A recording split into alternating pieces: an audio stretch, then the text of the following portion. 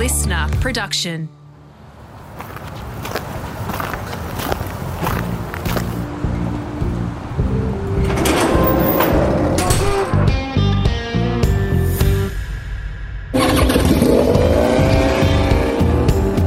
I'm automotive commentator and journalist Greg Rust, and this is Rusty's Garage.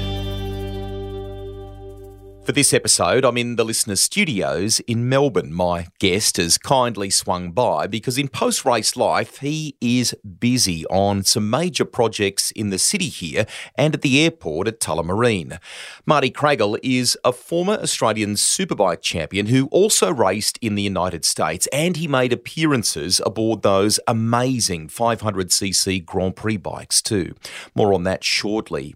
As you'll hear, he was steered in the direction of two wheels as a young fella, but family thought cycling was actually a better option. Marty fell in love with bikes, that's for sure, but especially those with engines. He was hooked, and Craggill wasn't afraid to take a punt with his finances to make it happen. He backed himself. That's a quality I admire. That was then. Now he is running an impressive business that in essence provides building solutions in all sorts of sectors. The parallels with motorsport are uncanny. As you'll hear, the University of Motor Racing has served him really well.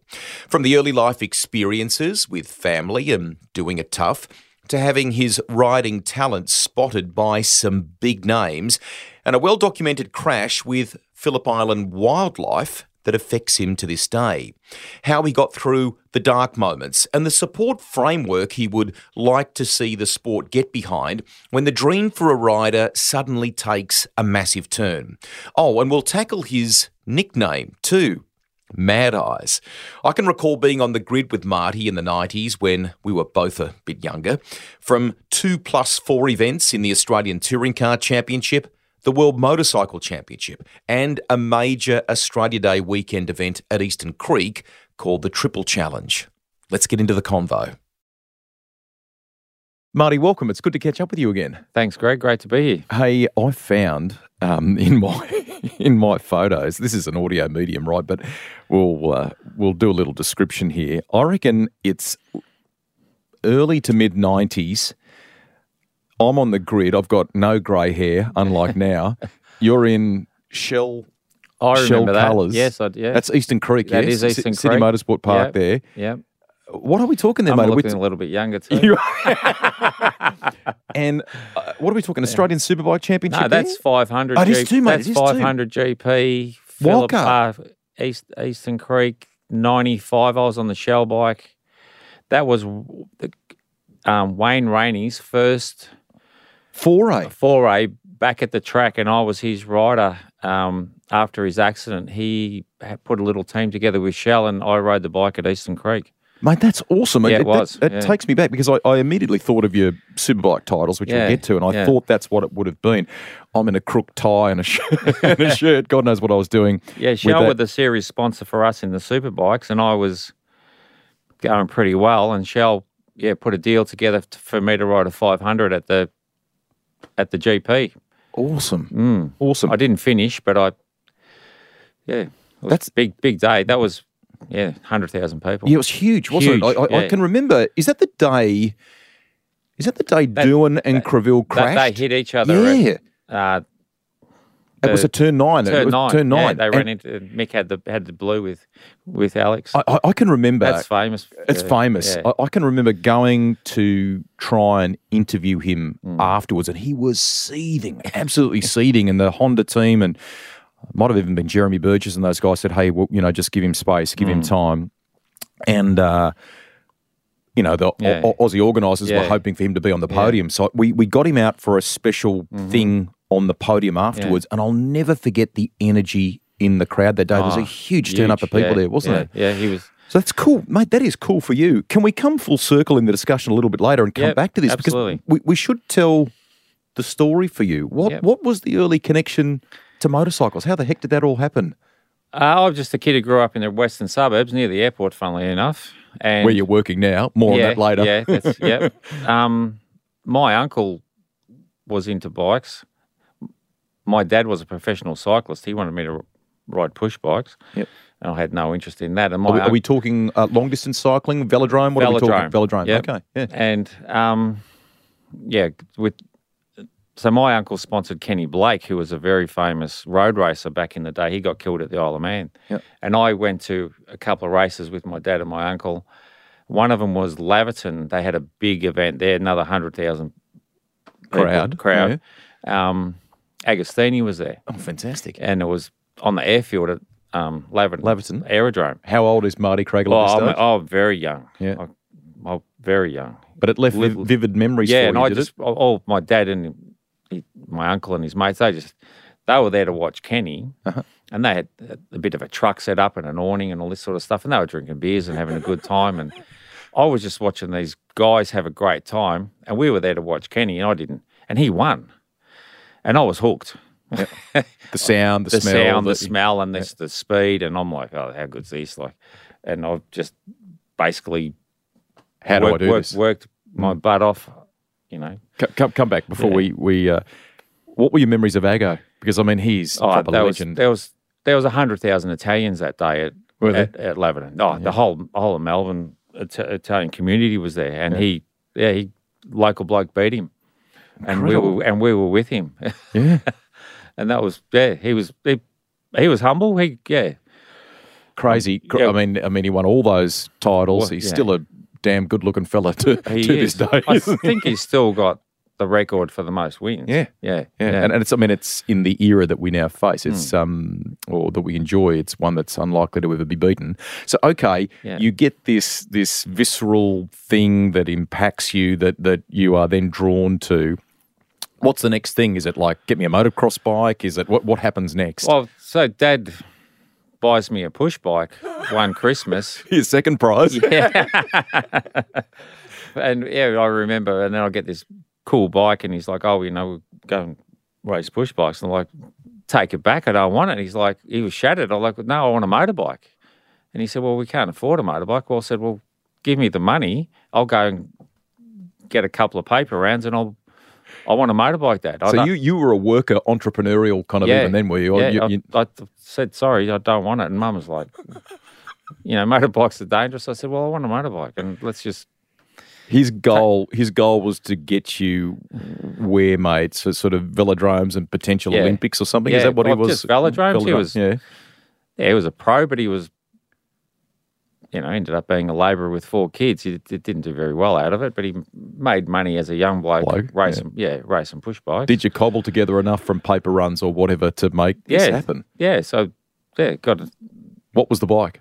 It was a TY80, which was the worst bike I could have bought. But and it was a trials bike, and I was running to race motocross, and we had no idea, and my uncle sort of set us straight and did a little bit of dirt bike motocross as a kid, and excellent. That stopped and started a lot because of lack of money. And then, were you good at school? No. Were you? No. What school did you go to? I went to St Albans Tech. Did you? And it was a tech school, so it was a trade school, so it was very trade based, which was good for me. Ironically, that it serves you well now, doesn't it, in later life, which we'll come to. So, then became a boilermaker and a ship builder. Yeah. What were you working on? Building ships, repairing ships, which was really good for me as, some discipline. And you'd spend 6 months with the carpenter, then 6 months with the sparky, then 6 months with the plumber, and you learned how to build a ship. Yeah. So I became, a builder, basically. If you can build a ship, you can build anything. You can build anything, even more so, because it's got to be watertight.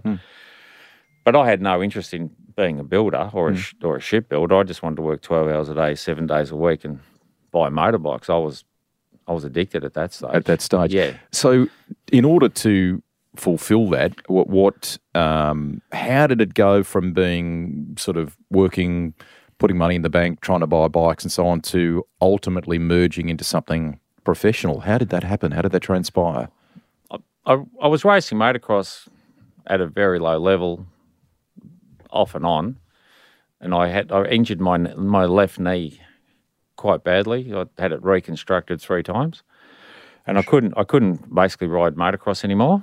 And I had a couple of years off, and I got a bit depressed and sort of wasn't happy and all that sort of stuff. How'd you get out of that? That's a funk some races face, mate. Yeah. We'll tell you a little bit more about that as we. So then I decided to have a go at road racing because it wasn't so hard on your knee. But I couldn't bend my left knee properly, but I could sort of put up with it. Were the doctors saying don't do this, or what were they? Not really. No, it was 3 recos is pretty decent. Yeah, and it got a lot worse after. Anyway, so I had a go at road racing, and I was really good at it, and I was always good at motocross on the really fast stuff and dirt track on the fast stuff, and I hadn't picked up on that.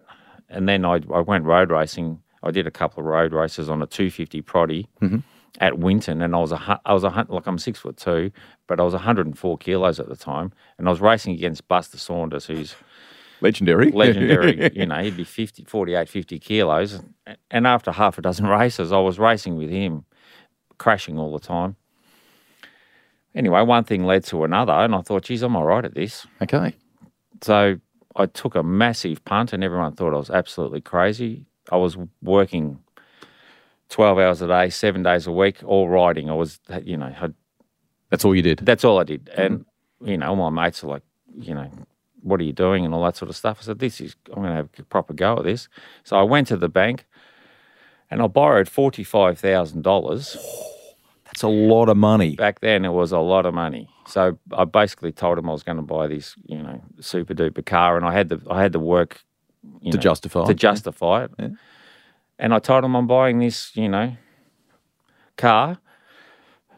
Plunged. I bought a TZ 250 in 1990, and spare wheels and spare barrels and all the stuff that I needed because I'd learned a bit about what I needed. You've posted a pic of that bike on your Facebook too, I reckon. Yeah.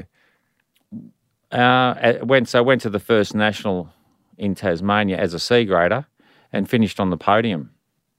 Ran off the track half a dozen times and all, crashed. Simmons or Baskerville? Baskerville. Yep. And then basically by the third round of the championship, I'd gone through all my spare parts, and I didn't know the thing, had an ignition problem, and I had to miss out on a couple of rounds because I ran out of money. My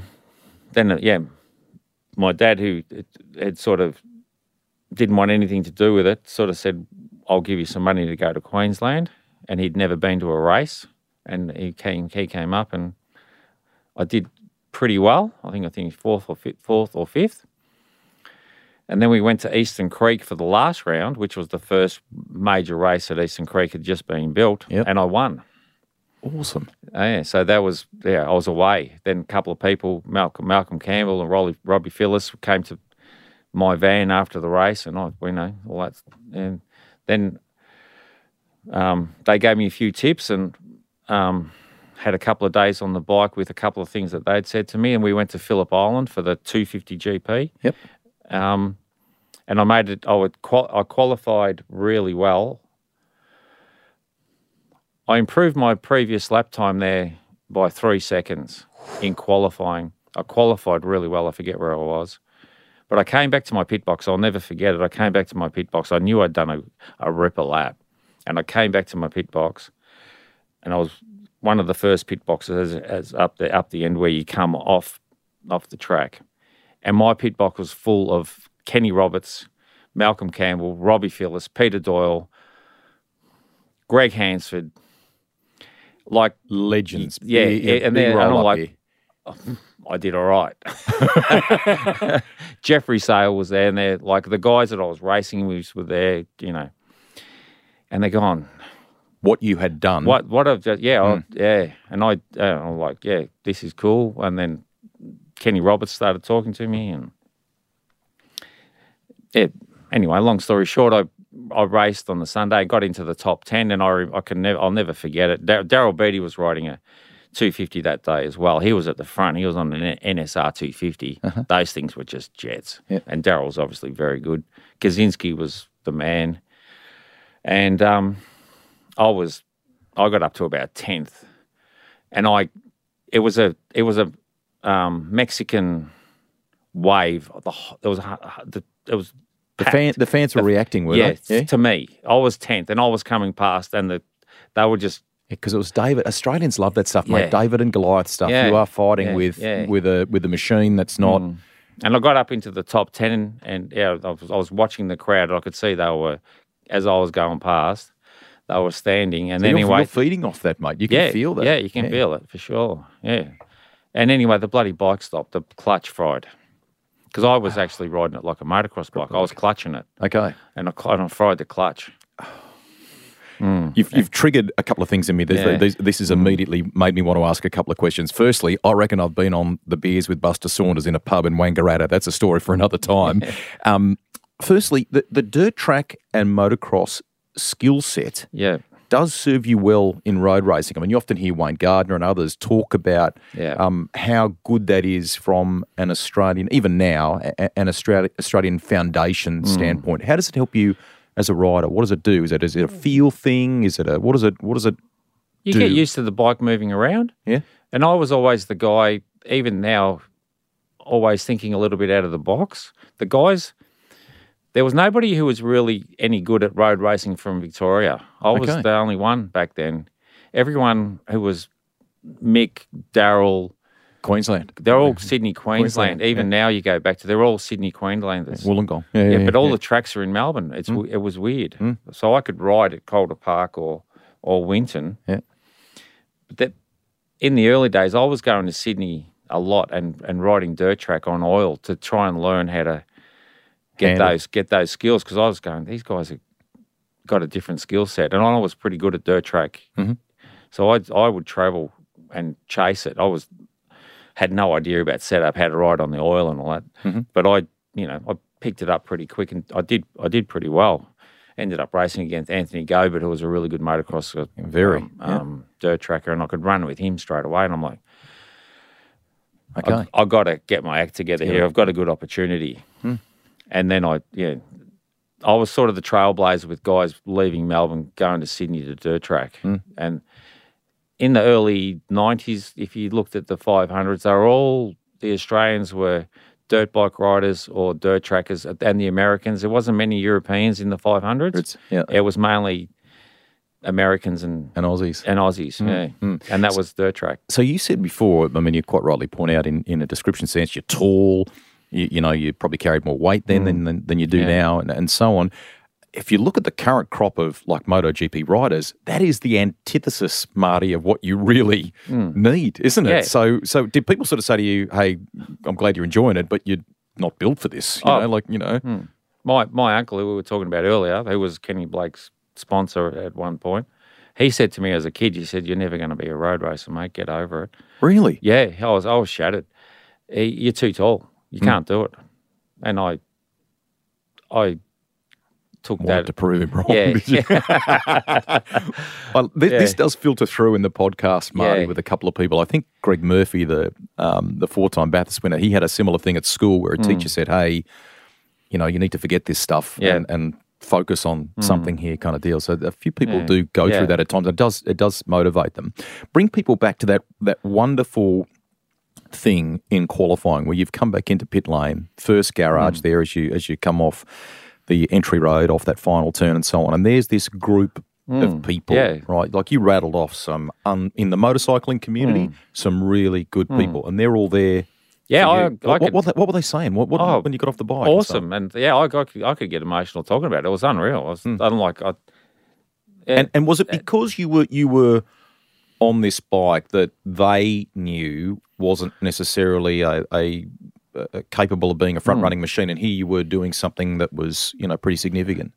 Yeah, I rode the wheels off it. I was sliding the front and the back, and I didn't have the bike or the tyres, or I was me and my dad operating out the back of about at the back of a van, and Kenny Roberts came over and looked at the bike and looked at our setup and sat there for hours and said, "I would give you a go on a 500.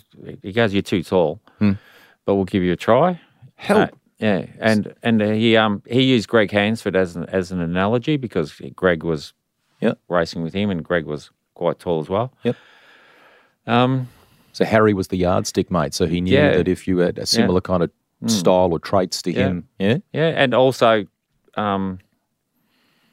Hansford was my idol, I suppose you would say. I watched Harry as a kid at Calder Park, O2, and I became a green guy as well. Did you? I think because of that. Yeah. He was a Kawasaki guy, mate, wasn't he? Yeah, he was awesome. Yeah. Great guy, much missed in many ways. And he was kind of in modern era is not the right word for it, but in the names that followed, he was sort of the early trailblazer, one of the early trailblazers for us, wasn't he? He was really good. Yeah. So, did you get that test that Kenny promised you? Yeah, I had a ride on a 500. Where at? At Phillip Island. What? I nothing come of it. That blow your mind. I mean, you had this rapid rise from in road racing terms. Yeah, I ended up riding a Honda, a 250 Honda, the following year for Malcolm Campbell, which was unusual to be riding for another rider. And that didn't work out well at all. I got the sack halfway through the next season. Okay, come back. Let's go. We'll go to the sacking in a second. But what was that first impression when you rode out of Phillip Island on a 500? What did you think? Oh, it was awesome. I can just remember the horsepower and that. Was it brutal? Because it was brutal. Yeah, absolutely brutal. Yeah, those two strokes sort of had a reputation, didn't they? I didn't get to ride it a lot. I only did a day on it, and it was just the bike that they had hanging around at a test. But I was used to riding a CR 500 on dirt track that had 70 horsepower. So I sort of could pick up riding it relatively, quickly, but I didn't really. Yeah, I didn't really have a proper go at it. It's that's the type of thing you need to spend. Time. You just felt like you're going to get thrown out of the seat. I rode a 500 a few times after that, but. Did you have any wild moments in that first ride? Yeah. Did you? Yeah. Like where? Oh, at a Honda mainly. Uh-huh. Yeah, because it's all or nothing sort of thing. Yeah. And I was being a dirt bike rider using the clutch to.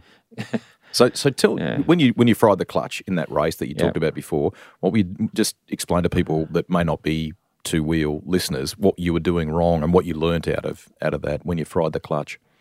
Because you said you were motocrossing it. Yes, just basically feathering the clutch to try and get it going a little bit better out of the slow corners, which is not. I was down on power a little bit, maybe a bit too heavy, and just a habit. And I fried the clutch and pulled over to the side, and I thought that was it. Watched the race from the side with my bloody head in my hands. Yeah, that was not good. But anyway, with that bike though. As I said, you've shared it on your social media over time and so on. That was a special thing in where you would ultimately kind of go, wasn't it, that machine? It was, yeah. And learnt a lot. I ended up... I'm glad I did it. I was why I borrowed all that money. I didn't want to be a guy to get to the age of where I am now and go... Sitting on the front porch going... I don't know why I should have did, shoulda, woulda, coulda. And it's turned out okay. I learnt a lot from racing. And how'd you go with the because as you and your dad, as you said at one point, trekking around, how'd you go on the mechanical side with maintenance and work, and how'd you go with all that? Learnt a lot, had to just learn on the spot. My dad was sort of mechanically minded a little bit, but my uncle was pretty good. Yeah. But just learning, I always gravitated towards people who've got mentored, always somebody a bit older. Yep. Always had an older girlfriend. Did you? Always had older mates. Okay. Always looking for somebody to learn off, and I'm still the same. Okay. Yeah. Rather than out late night with crazy young blokes doing silly things. No, we all had we had a beer, but always trying to. I've got good mentors now. I've always been around people. I've always been mentored.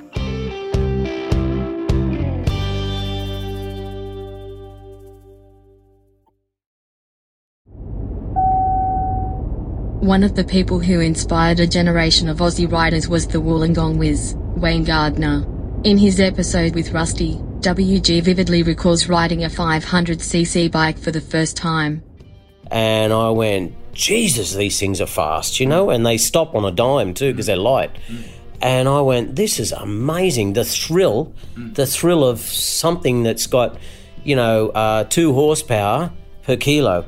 Don't forget, think about that. Per kilo of the bike and the rider together, you had 2 horsepower per kilo. Yep. So, in other words, that's a bit like driving a car that's, call it 2,000 kilos, we'll call it average, that's like having 4,000 horsepower. They are brave, those riders. And nothing in post-race life can come close to that buzz. From the whiz to mad eyes, more from Marty Craggill now with Rusty. You mentioned Malcolm Campbell. I mean, another guy in the Australian two-wheel scene that is enormously respected as a racer. So you said you ended up riding for him, which is good. What happened there, and why did that not pan out? Why did you? I was pretty much the only Honda in the field. Mm-hmm. Honda wanted to promote their bike, so they supported Malcolm. He was their guy. He was the Australian Superbike champion on a Honda. So he put a deal together with Honda, and I rode for him. But I still hadn't got to the point where I knew enough about the bike and how to set it up. So you feel like you were there too soon almost, or in growth terms, or it happened too quickly, and I wasn't ready for it. Mm-hmm. And I shouldn't have been on a 250. I was way too tall. Mm-hmm. And they'd tuned the bike, and I hadn't picked up on, because it had been modified before I even got on it, so I didn't get to ride it as a standard bike. So after a couple of races, I was gone from winning and being, at the front. Yep. I was struggling to finish in the top 10. Sugar. And then Honda's going, what? So I got the sack pretty much and replaced by another guy. How'd you take that? Not well. No. Oh, yeah, I was devastated. Is an understatement. Are you saying if you understood the tuning and the way the bike, what it was capable of, you may have modified how you went about racing it and so on, that would have had a different result, or not? If I had have known what I know, it even took me 5 years later still to figure out what happened. Okay. I was devastated. I was always, what the hell happened there? And it came out later that Yep. They told me that they'd made a mistake and they'd modified the bike in the wrong way, and they picked up on it later and started again with the new guy, and he did okay. Mm-hmm. So how'd you rebound? Yeah. How'd you rebound from that? Because when that happens, and you've had a rapid trajectory, you've got a great opportunity there, obviously, and you still want to keep going with it. What'd you do? They gave me a shitty old super bike that I basically rebuilt myself and did a couple of races with me and Dad again. Mm-hmm. So it was a setback, mate? Major. Major. Did okay again on a super bike that something I put together with myself, me and Dad back in the van again. Mm-hmm. And the bike was not competitive. It was, but I did, I always knew that I could ride a bike. I never had any trouble with the speed, never at all. My biggest problem was always fitness. So then Peter Doyle said to me, we'll help you out. He was running Kawasaki Australia at the time. He said, we'll help you out with basically just a stock road bike, and we'll give you some bits and pieces and see how you go. That was for 92. I was going to say early 90s, wasn't it? So, I mean, you talk mentors. There's a great example right there. So current CEO of Motorcycling Australia has done great things on the American scene and so on. Great, terrific bloke. So he kind of gets that started for you. But was it the advice and other things from him that you really benefited from at this point? Oh, absolutely. Too? Yeah, going back to the first race on the TZ at Tasmania, I qualified on the front row as a C grader. And after that, Peter Doyle came up to me, and I was, 90 kilos, and he's like, how you doing that? How you going? So I got to know him a little bit with the story we just told about Eastern Creek and Phillip Island, and then he'd seen what had happened with me and Honda, and he was awesome. I'm still good friends with him Peter. now. Yeah. And he's taught me a lot. Yeah, his dad as well, Neville Doyle, which people probably don't remember the story with him and Greg Hansford and what they did in the World Championship together, which was incredible. For Australian point of view, people just travelling the world and kicking ass. It would have been so hard back then. So I had Neville helping me. I had giving me a little bit of advice. I had Greg Hansford. I had Peter Doyle. just giving me little snippets. I was always looking for, and I built my own bike, and I got involved with a guy, Paul Hallam, who is probably one of Australia's best tuners. Yes. He's not with us anymore. Yep. His dad was Frank Hallam, that built the Repco Brabham, that won the World Formula One Championship. Amazing. The people that I've been around is just incredible. You love soaking those stories up too when you get going, don't you, mate? Yeah. But these guys were gods. They could. Frank Hallam built an engine that was one of the best in the world and didn't leave Australia. Peter Doyle was, the son of a legend, and he's teaching me. I was very lucky. And 92, I did really well. Top 10 a few times in a big, very competitive field. There was tobacco sponsorship. You had, Malcolm Campbell, Robbie Phillips, Michael Dowson, tobacco sponsorship with Marlboro. And, great names, mate. Great names. Yeah. Winfield and Peter Jackson and Rothmans. There was plenty of money around. We were racing, with the touring cars in the early 90s every now and then, so big crowds. Yeah. And then in 93, Peter gave me a little bit more support. What's the bike you're on here? Tell people the bike Kawasaki, ZXR 750. Yep. Still a privateer in 93, but the first race of 93, we went to the Winfield Triple Challenge, which was Eastern Creek. Yep. It was huge. Straight a day long weekend. Yeah. It's a really cool event because it brought everything together, mate, didn't it? There was drag racing bikes, touring cars, and then often a bit of crossover with some of those things and other categories as well. It was a very, very cool race meeting. Yeah. And back to me and Dad in a van again. Against there was 10 factory bikes. Everyone all the manufacturers had a factory team. And I finished third. Me and Dad in a van. Crazy. Yeah. And, I remember battling with Dowson. I can't believe I'm riding around with this bloke. Yeah. A couple of days after that event, we went to Phillip Island for a Kawasaki test, which was an international test with Kawasaki France and Japan. Oh, awesome.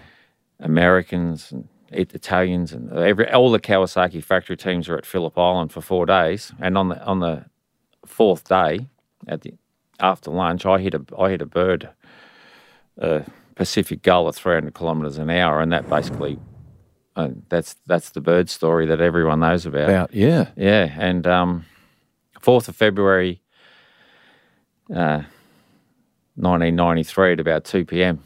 Pretty memorable moment. What? Got ripped off the back of the bike.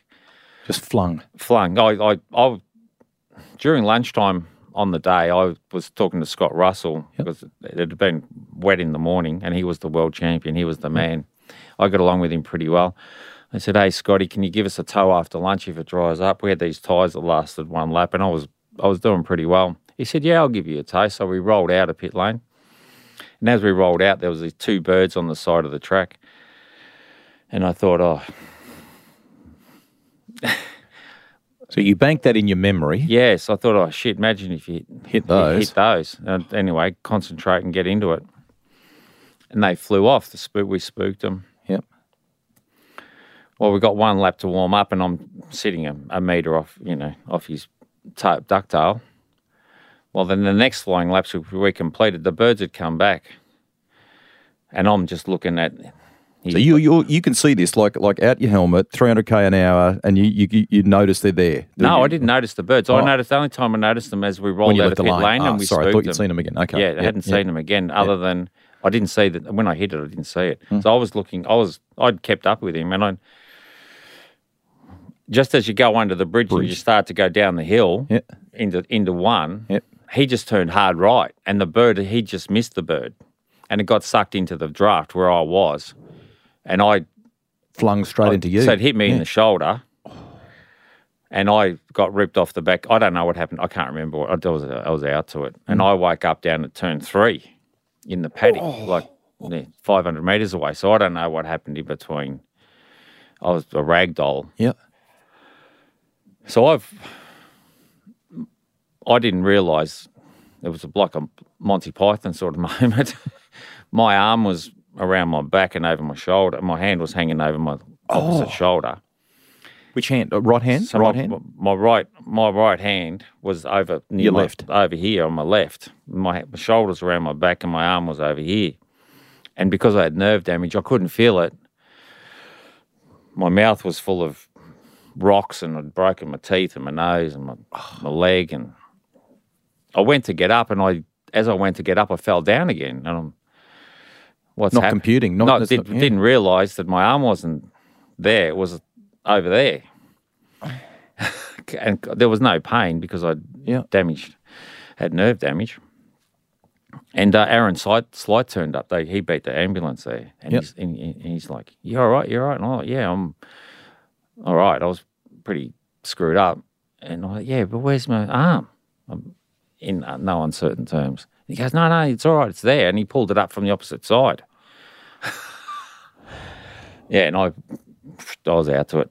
Yeah, woke up in the ambulance. And what happens next, mate? That's a decent road to recovery from what you've just described. Yeah, I was paralyzed. My left arm, my right arm was paralyzed. So basically for a year, my left arm put my right arm in my pocket. For a year, it was paralyzed. They said I'll never ride again. That was pretty hard to deal with. That screws you up. How did you deal with that? Not well. Yeah. Mm-hmm. Having dreams about having an arm that works and waking up in the middle of the night telling your parents, my arm doesn't work. Moved, and they're going, your arm didn't move, mate. Get used to it. It's like Phantom. Wow. Phantom. And I'm like, no, it twitched, and like it didn't twitch. And then a couple of months later, it twitched during the day, and I'm like, it twitched.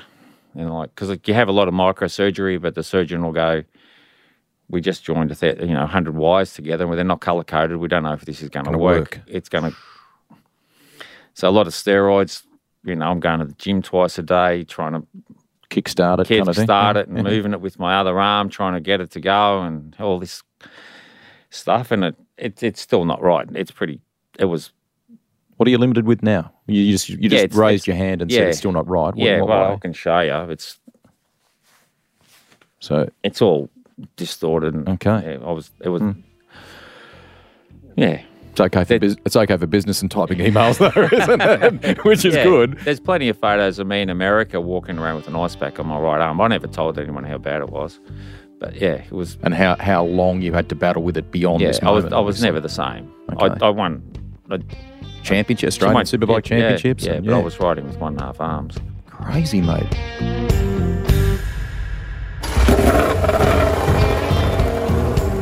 That's the end of part 1 of my podcast with former Australian Superbike champion Marty Craggill. Despite some text messages creeping through because of the busy business he's in, Marty kindly stuck around for a part 2. We filled the tank and it's in the library for you to enjoy whenever you're ready.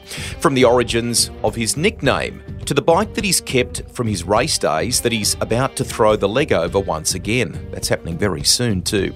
And how difficult the crash you have just heard about was mentally. They breed him tough in motorcycle racing, but he's keen to see a support system for others when they're confronted with a similar set of circumstances. All that and more here on Rusty's Garage.